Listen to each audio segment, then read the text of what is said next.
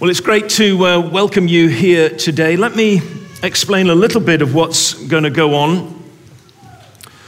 Really, what we're doing today as a Commitment Sunday is something that the people of God have done down through the centuries, way back into the Old Testament and even into the New Testament. There were particular moments that were milestones in the lives of individuals or in the lives of communities. And those milestones, those spiritual milestones, were marked by the people of God in particular ways.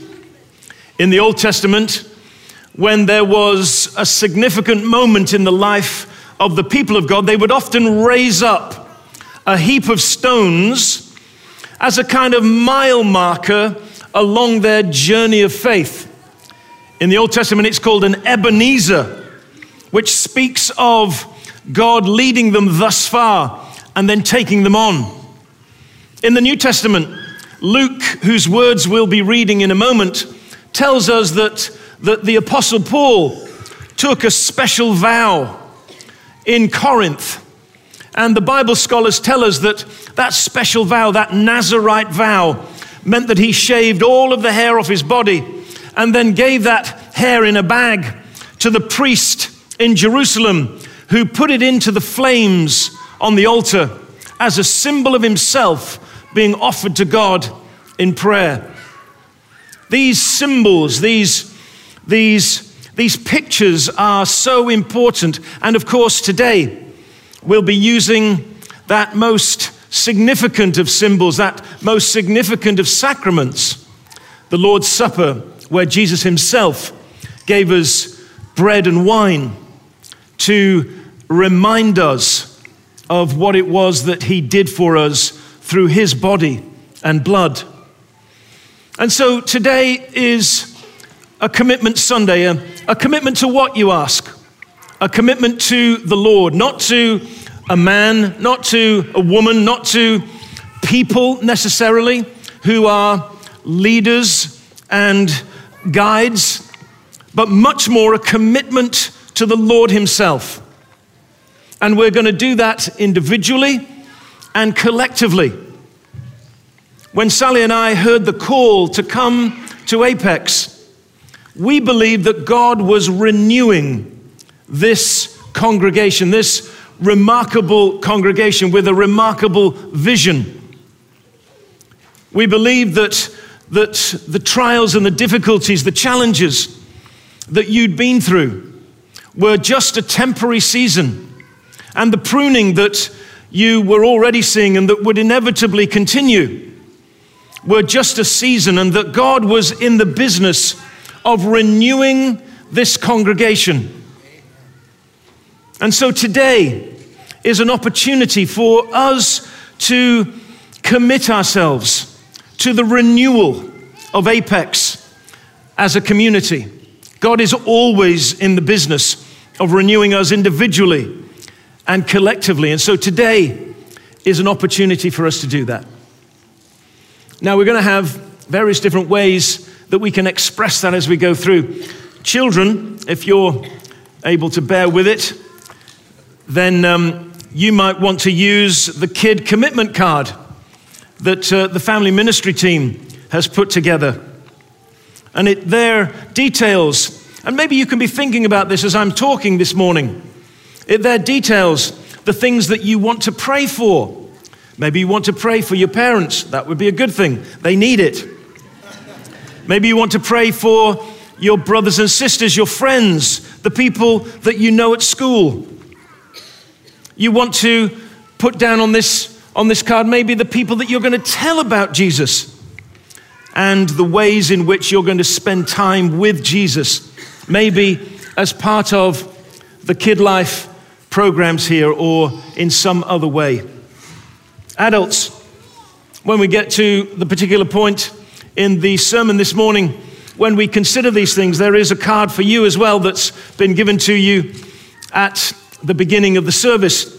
And there inside are really the 3 G's of Apex's community life: the gathering, the growing, and the going expression of our life.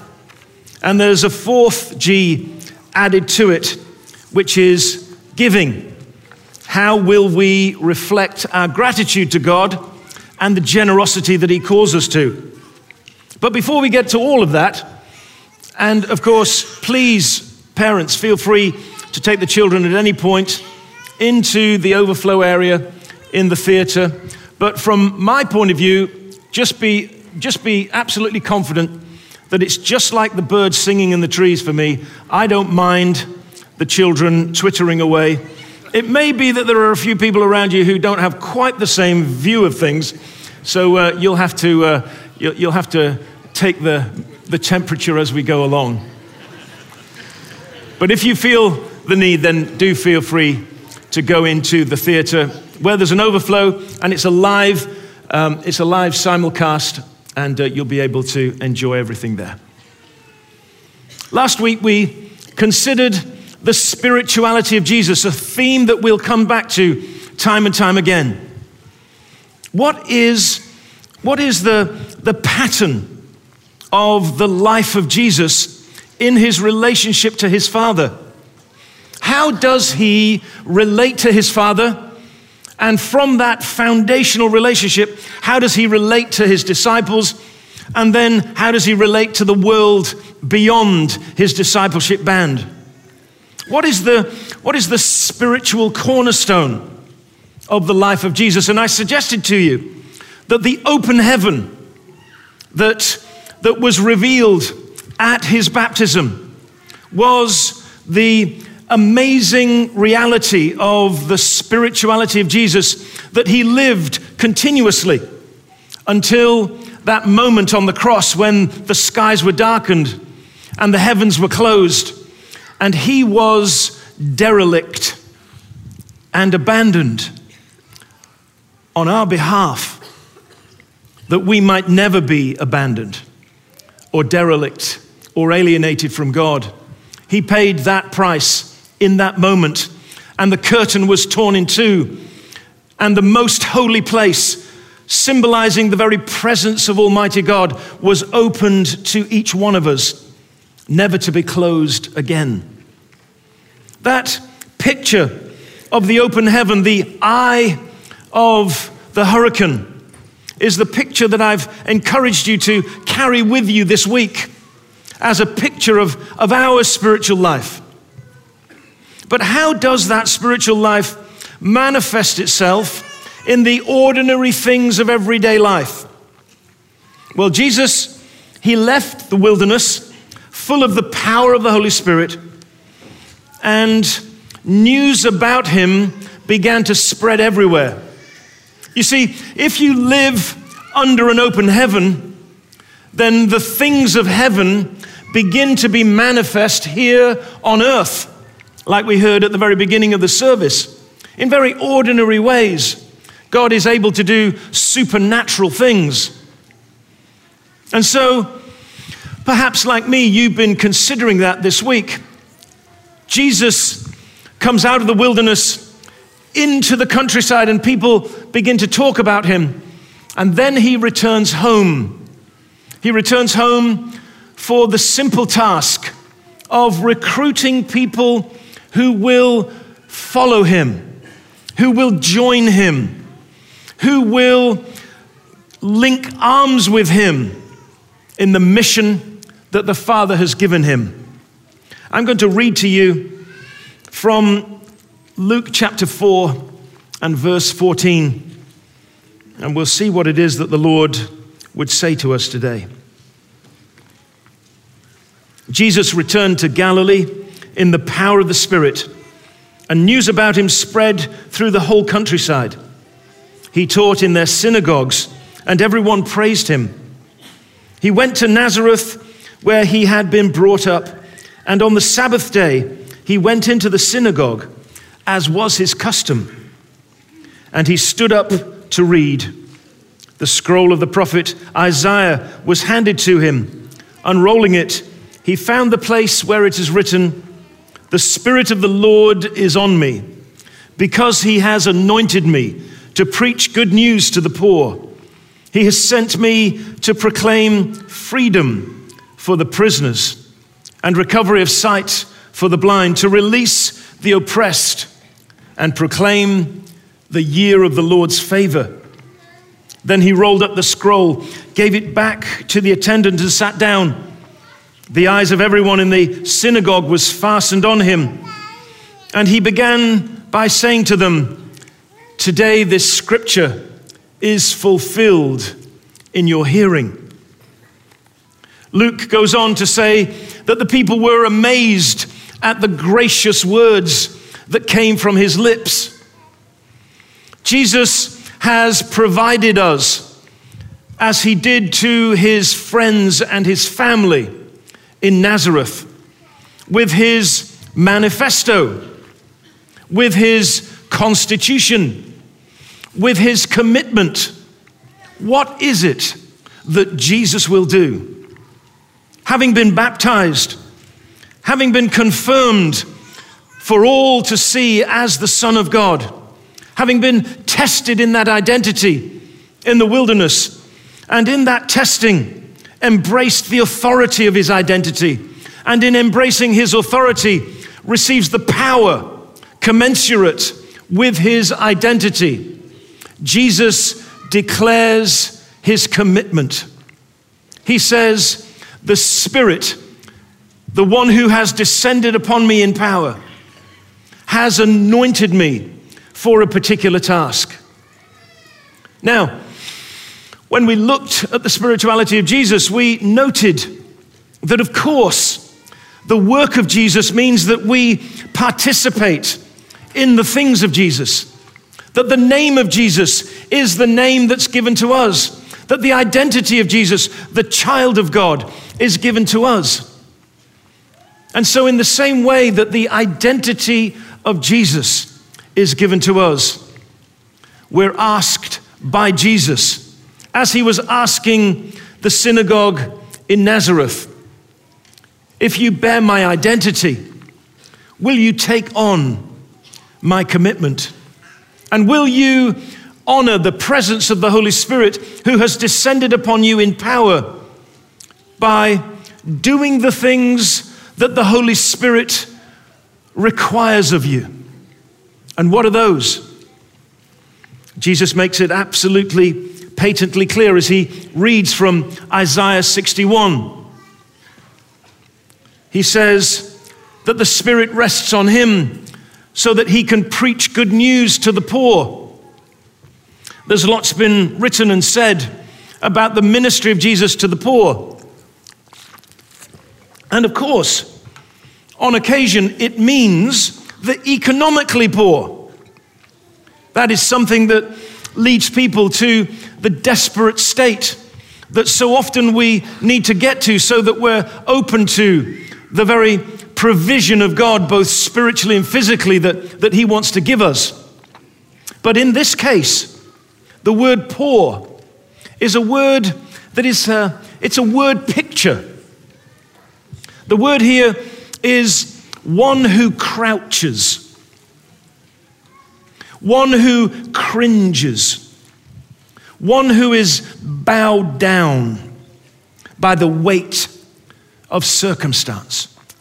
So this word here, poor, that is translated in the same way as the word for economic poverty, this word here means anyone who is bowed down in spirit, anyone who is broken by their circumstances, anyone who is forced to crouch.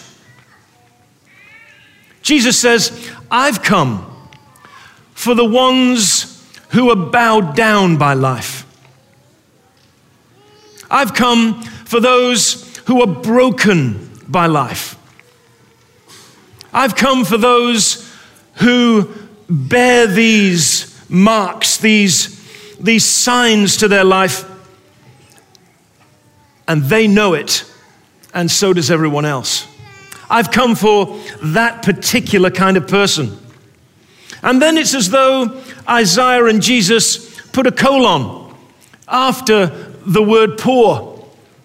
And then he gives us examples of the kinds of poverty that he's coming to reach out to in the power of the Spirit with the full gospel of Jesus.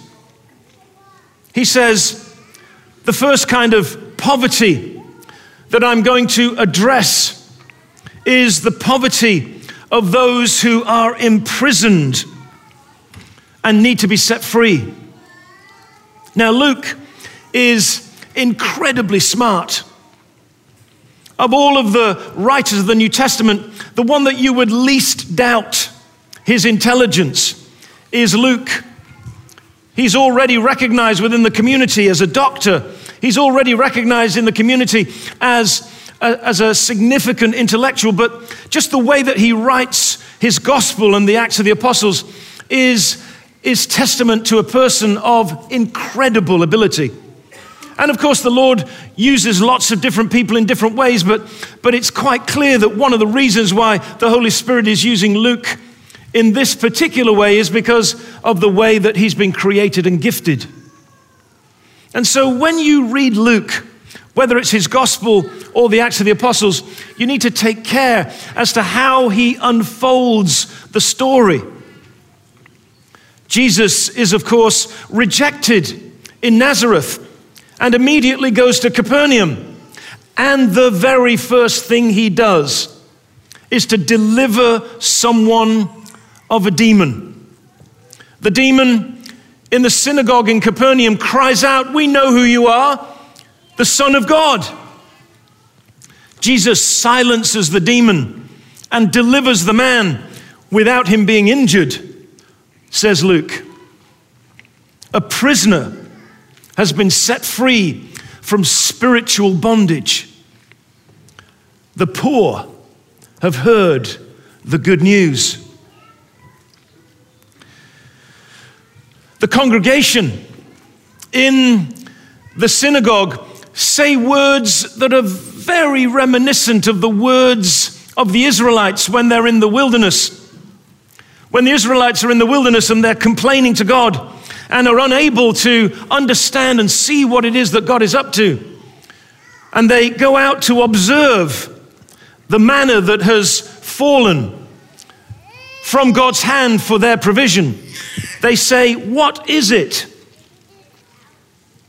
And that becomes the name of this gift, manna. The Hebrew meaning, "What is it?" It's an amazing name for something, isn't it? Well, here are the people in the synagogue, and they see this amazing deliverance. I remember it's only happened to us on a couple of occasions where a demon has kind of cropped up in a service, so don't panic, it doesn't happen very often. But just on the odd occasion when it does, the people in the congregation are always really shocked. And so it was in Capernaum, where the demon manifests and then is sent away and the person is delivered. And the people say, "What is this?" It's as though momentarily their blindness has been removed. It's as though as the kingdom of God impacts their life, suddenly in the light of that revelation, their darkened perception is changed and their blindness is turned into sight.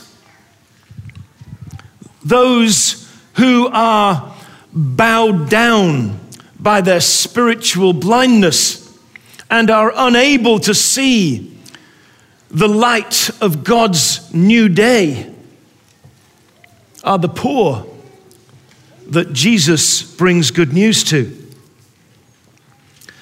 Straight after that, Jesus goes to the home of Peter, and you'll remember the story. All of the guys there are all panicking because they don't think that they're going to be able to have some supper tonight because there's no woman to cook for them. And they're all looking around with their hands in their pockets saying, "Now what are we going to do? Peter's mother-in-law is sick, and so obviously we're going to starve." Guys are the same every generation forever, aren't they? It's amazing.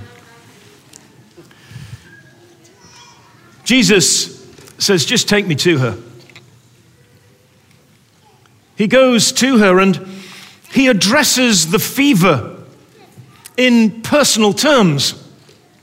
He addresses the fever in precisely the same way that he would address a demon, not suggesting that all sickness is of demonic origin, but making a very clear statement right at the beginning of his ministry that Jesus has no truck with sickness. Jesus never welcomes sickness. Jesus only ever stands against it.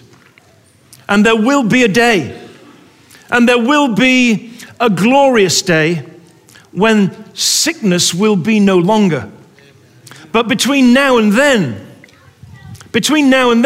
we ask the Father that his kingdom would come, that his will would be done here on earth as it is in heaven. And Jesus looks at Peter's mother-in-law and he rebukes the fever, and the oppression of sickness leaves her. And those that are oppressed receive the good news. And then the whole town comes out to hear Jesus, to receive from Jesus. The whole city of Capernaum is at the door of Peter. And why is that? Because the whole city, the whole community of Capernaum realizes that the favor of God has visited them because Jesus is in their midst. Who are the poor among you? Who are the poor among us? Who are the poor here today who need to hear the good news?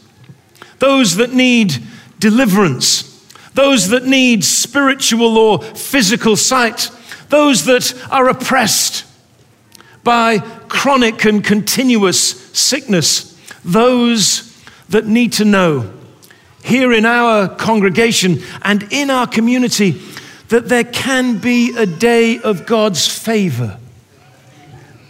And the day of God's favor begins when we receive the good news of Jesus, who changes everything. So here is the manifesto of Jesus. There have been world-altering manifestos. Karl Marx, with Das Kapital, has no doubt changed the world, much for the worse, with his analysis of 19th century industrial capitalism. Mein Kampf, the manifesto of Hitler, has no doubt devastated the world and continues to devastate in the minds of weak and easily manipulated people.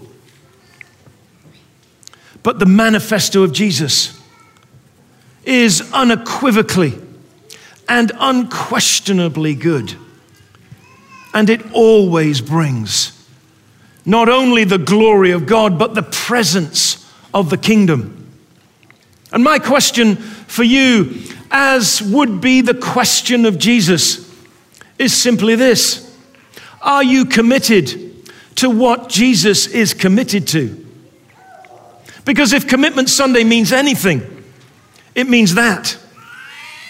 It means that there is a good news, and there is a good news for the poor.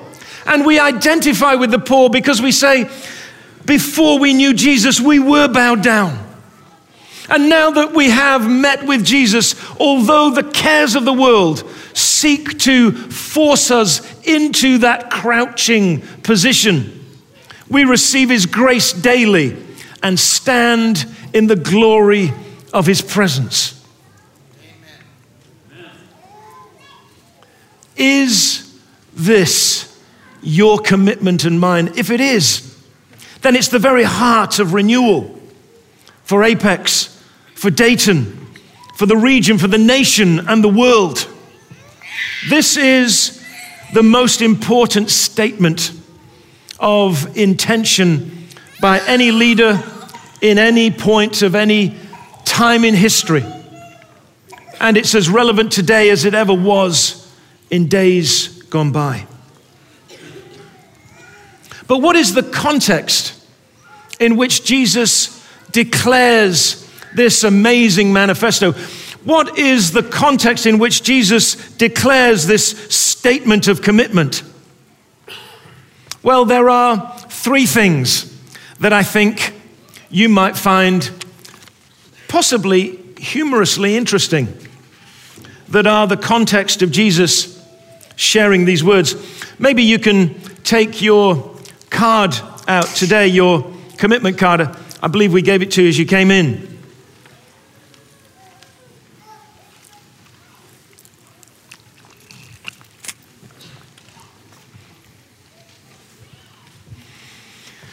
What was the initial context?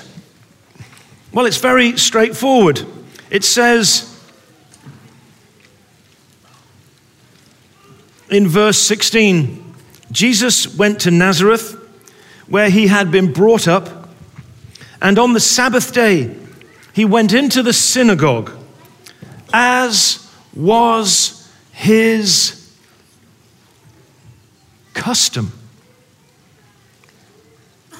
You see, Jesus operated regularly in the gathering of God's people. Jesus proclaimed the gospel first in the gathering of God's people. This is the pattern of life of Jesus. If it's the pattern of life of Jesus, then whether it imposes some limits on our individualism and our sense of independence, it is the pattern of the people of Jesus. However independent we want to be, however individual we want to be, we're the people of Jesus. And Jesus made it a regular discipline to gather with God's people. And you say, well, I don't always enjoy it. Well, what about the Son of God? Do you think he enjoyed gathering with everybody every week, realizing what it was that was around him and all of the inadequacies that he had to gather with week by week?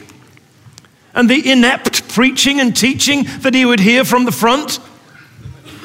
And yet, it was his practice. If it's the practice of Jesus, then it's an unavoidable commitment for you and I. Now, we're a network of house churches that gather on a Sunday. So what does that really mean? It means this: very much in the spirit of the synagogue, it means that our gatherings are collaborative events rather than events for spiritual consumers. A gathering is not about what we can consume. A gathering is about what it is that we can add to the gathering. The synagogue was formed when the temple was no longer available to the children of God in exile. And in exile, they created the synagogue as their temple experience. But they created that experience as a collaborative joint venture. And so it's absolutely appropriate that as house churches, we gather on Sundays and we ask ourselves this question: how can we contribute to the blessing and the benefit of all others who gather here? Should our house church be on some rotation for the prayer teams at the end of the service? Should we be on some kind of rotation for the connecting room so that those who may well even accidentally blunder their way into one of our gatherings, they can be welcomed and invited to the very heart of our community in the house churches? Should we as house churches be getting ourselves ready to serve the children and young people as we disciple and teach them? What is it that as house churches we should be collaborating in to do? if there's an important conversation at your house church in the coming weeks, this question is most certainly one of the most important. And then suppose we say, well, Sunday's a big day for non-believers. Maybe we're not going to be able to get them here. Well, if we can't get them here, maybe one of the things that we should be thinking about as house churches is, which Sunday do we choose not to come? So that on that Sunday, we intentionally do mission in our community, among our neighbors, in the midst of our friends. It would be wonderful, wouldn't it, if Sunday by Sunday we gathered and we were able to say, oh, and this house church, by the way, is doing this mission project this week. Let's be praying for them. Wouldn't it be a wonderful experience together as we collaborate as house churches to form a time of worship and witness that indicated what the life of Apex is all about? So Jesus gathered, but Jesus wanted to grow something, and that's why he went home. It's quite clear what it was that he wanted to do. He had been identified as the Son of God. His word about God, which changed the way that people saw God forever, was that God is our Father. And so if you joined Jesus, you joined Jesus the Son and called God Father, everybody knows what that means. It means that Jesus was growing a family with the mission of the Father. Jesus went to his natural family, to his family in Nazareth, to give them the opportunity to join him. But they rejected him. Later, of course, we know that members of his family joined him. Mary was there at the cross. James was there on the day of resurrection. But up until that point, it was a difficult relationship between Jesus and his family. They came to him in Capernaum, where he left Nazareth and went to, and there he formed a family on mission. And when his mother and brothers came to look for him, and he was told, your parents, your mother and your brothers are outside asking for you, he said this. It says it in Luke chapter 8 and Mark chapter 3. He said, who is my mother? Who are my brothers? Now, I don't know how that would fly in your family, but that would not fly very far in mine. But it's quite clear, because Jesus says, here is my mother and my brother and my sister, all those who do the will of God. Jesus was clearly growing a family. House churches are an expression of the family of God. This is the larger family of God. We are seeking to understand what it means to be family on mission. We have an event coming up in the next couple of weeks, which is our learning community. And that learning community is going to take on the theme of being a family on mission. It's not about parents and children. It's about the family of God being on mission with God. And often single people say, well, what about me? Well, single people are, of course, included, because it was a single man who formed the first family on mission, Jesus himself. I'm going to invite Sally. She's going to come and just give us a little bit of a kind of an insight into what it is that we as a couple have understood as family on mission. Give her a welcome, will you?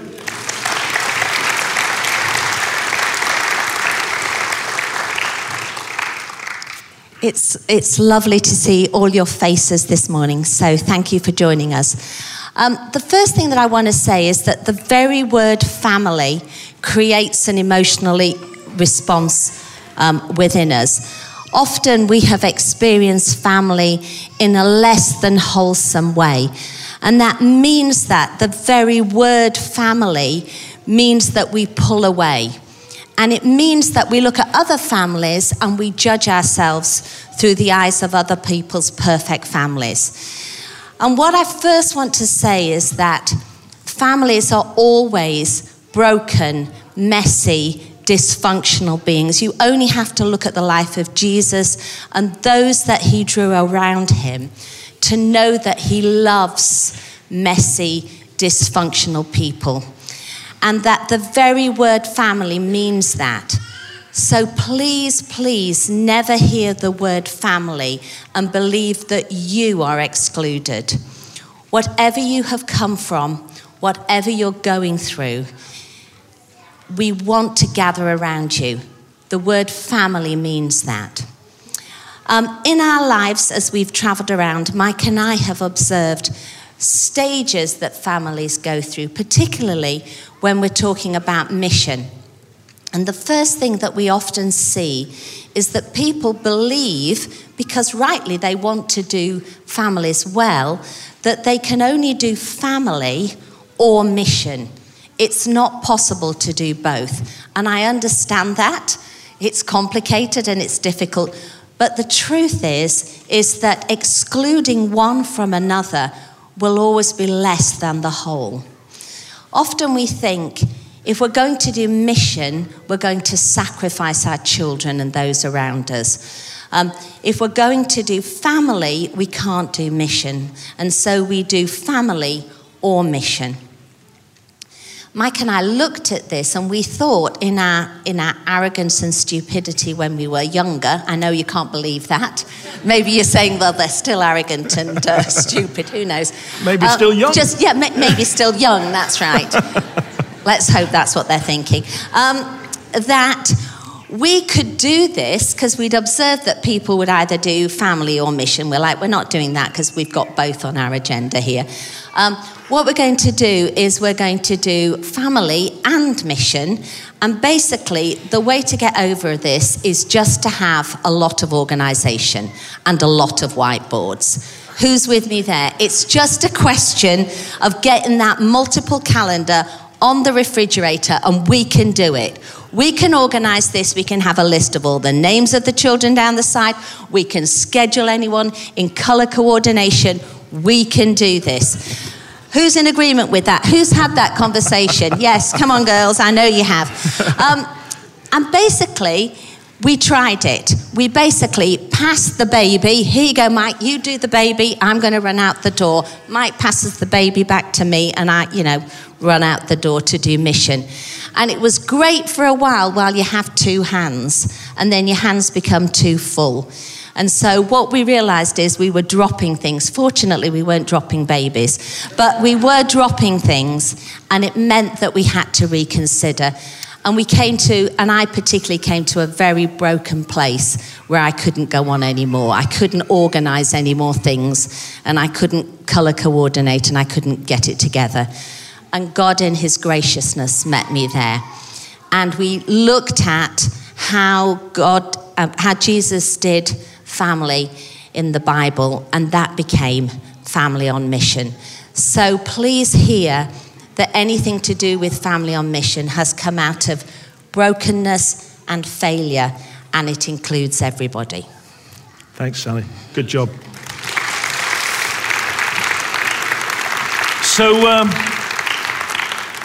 So this learning community is open to everybody. We want everybody to come in. We want you to think through what family on mission means for your house church, what it means for us collectively as a large group. And as is typical of just about every congregation in America, all of the people outside of Apex have signed up, and nobody within Apex has signed up. Well, I say nobody. About 10% of the large number of people who've signed up for this learning community have signed up from Apex. And so we want everyone to sign up. And if you possibly can be, come and join us at that learning community, because what this is going to do is it's going to help us understand how God wants us to grow. It may be that you're not even part of a house church right now. What does it mean for you as an individual? What does it mean for you within the family that you're placed within. It may be that you're one of those who feels alone, and that God is going to place you within a family, as he promises in Scripture to do. So Jesus was about being at a gathering. Jesus was all about growing a family on mission. And Jesus was about going. He was about going somewhere. As they listened to Jesus, he said to them, "Perhaps you're going to say this to me. Do here what we've heard you do in other places." And then he gave them two examples, one from Elijah's life and another from Elisha's life, where Elijah went to a Gentile for help, and where Elisha healed a Syrian with leprosy. And the implication was simply this, that the people that the synagogue in Nazareth believed to be unworthy of good news were going to hear good news as well. All of the people that the religious within Nazareth believed should be excluded from the kingdom were going to be given an invitation also. All of the alienated, all of the marginalized, all of the people that were the most hated in the world, people who had oppressed the people of God, people who hated the people of God, people who set themselves against the people of God, even they would have an opportunity to hear the good news. And the religious people of Nazareth rejected Jesus because of that. We need to be going with Jesus to the very least, to the last, to the lost. And as we go with him, he'll take us into our community, into our city, into our country, and into the continents. And he will start with the most desperate. He will start with those who are the crouching poor. And he'll use us to bring good news, the good news of a Savior who loves them and a Lord who will equip and empower them. And so, when you look at your commitment card, just consider how it is that you will commit yourself to gather. Will you gather with God's people? Will you grow and join a house church and learn what it means to be family on mission? Will you choose to go? And as you go, will you find the very calling of God upon your life to a particular people group that we can identify among us in this city and in this region and then beyond to the world? And then finally, in gratitude to what God has done, will you give to the life of our wider community? In gratitude to what it is that God has done for you personally, for what it is that God has done for you and your family, will you give? Will you with generosity include the resources of your life so that collectively we can gather those resources for the purposes of God's kingdom and for the release of God's people? One of the most important things that churches need to be able to do is to have a stewardship budget. A stewardship budget means that it's based upon what people have agreed already to give. Now, there's a faith budget beyond that. But we need a stewardship budget that says, this is what the people have said they're going to give, and so this is what we're going to tailor our life to on the basis of what's been promised. And on the basis of that promise, of course, the teams of people who are responsible for the financial oversight will be able to set a stewardship budget. But what if, as may well happen and is already beginning to murmur in the congregation, what if we said, well, this principal family asset of this building, it may need sprucing up a bit. Just possibly. Maybe that the carpet that's got holes in, maybe that inverted kind of snobbery that says, well, you know, we're really godly Christians. Look at our church, it's awful. Maybe we'll be able to put that aside and think, what would it be like if we really invested in this place in a way that was appropriate to the kingdom ministry that we're called to? Well, that would be a faith budget that would go beyond, obviously, the stewardship of our lives and our congregation. What will you give? Generally, the walk of maturity in giving is embracing a sense of gratitude, learning a life of generosity, and moving from tipping God to tithing. That's generally what takes place in the life of a believer. And I encourage you, wherever you are on that journey, to discuss this with your Christian friends, with the people in your family, the people in your house church, and come to a settled place. As we leave today, if you're ready already to say how it is that you're going to be part of the calling and commitment of what it is to be a member of Apex, then take your card and sign it in whatever way you find appropriate. Please put your name on it. We're not going to kind of send the church police around, by the way, you know, because of what you've written on here. And then put it in the giving boxes at the back.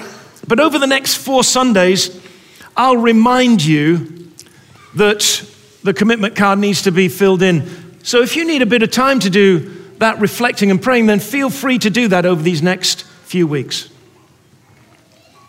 So here we come to the moment when we settle in our hearts that this is a day when we will mark forever in our lives that we committed ourselves in 2019 afresh to the commitment of Jesus to preach the good news to the poor.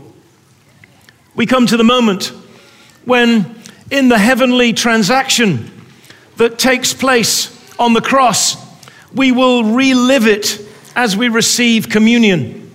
And as we take the bread and the wine, we will remember Jesus and we will re-identify with him and remember that his name, the Son of God, is our name so that we're children of God. But we're going to have, just on this occasion, just for this special moment, an opportunity for us, both young and old, to symbolize this time of commitment. We're going to do the thing that was the symbol of commitment in the Old Testament. We're going to take a rock that symbolizes us in our life, and we're going to add it to the rocks that are here. And as we do that, we'll come through the stage and then disperse to take communion. Gluten-free communion will be over here. All other kinds of communion will be everywhere else. And as we do this will be a moment when we individually and collectively say, I'm committing myself to the Lord, to his commitment to the good news being proclaimed to the poor, and commit ourselves to the renewing that God wants to bring to us as a community. God is renewing Apex, and we're committing ourselves to that renewal today.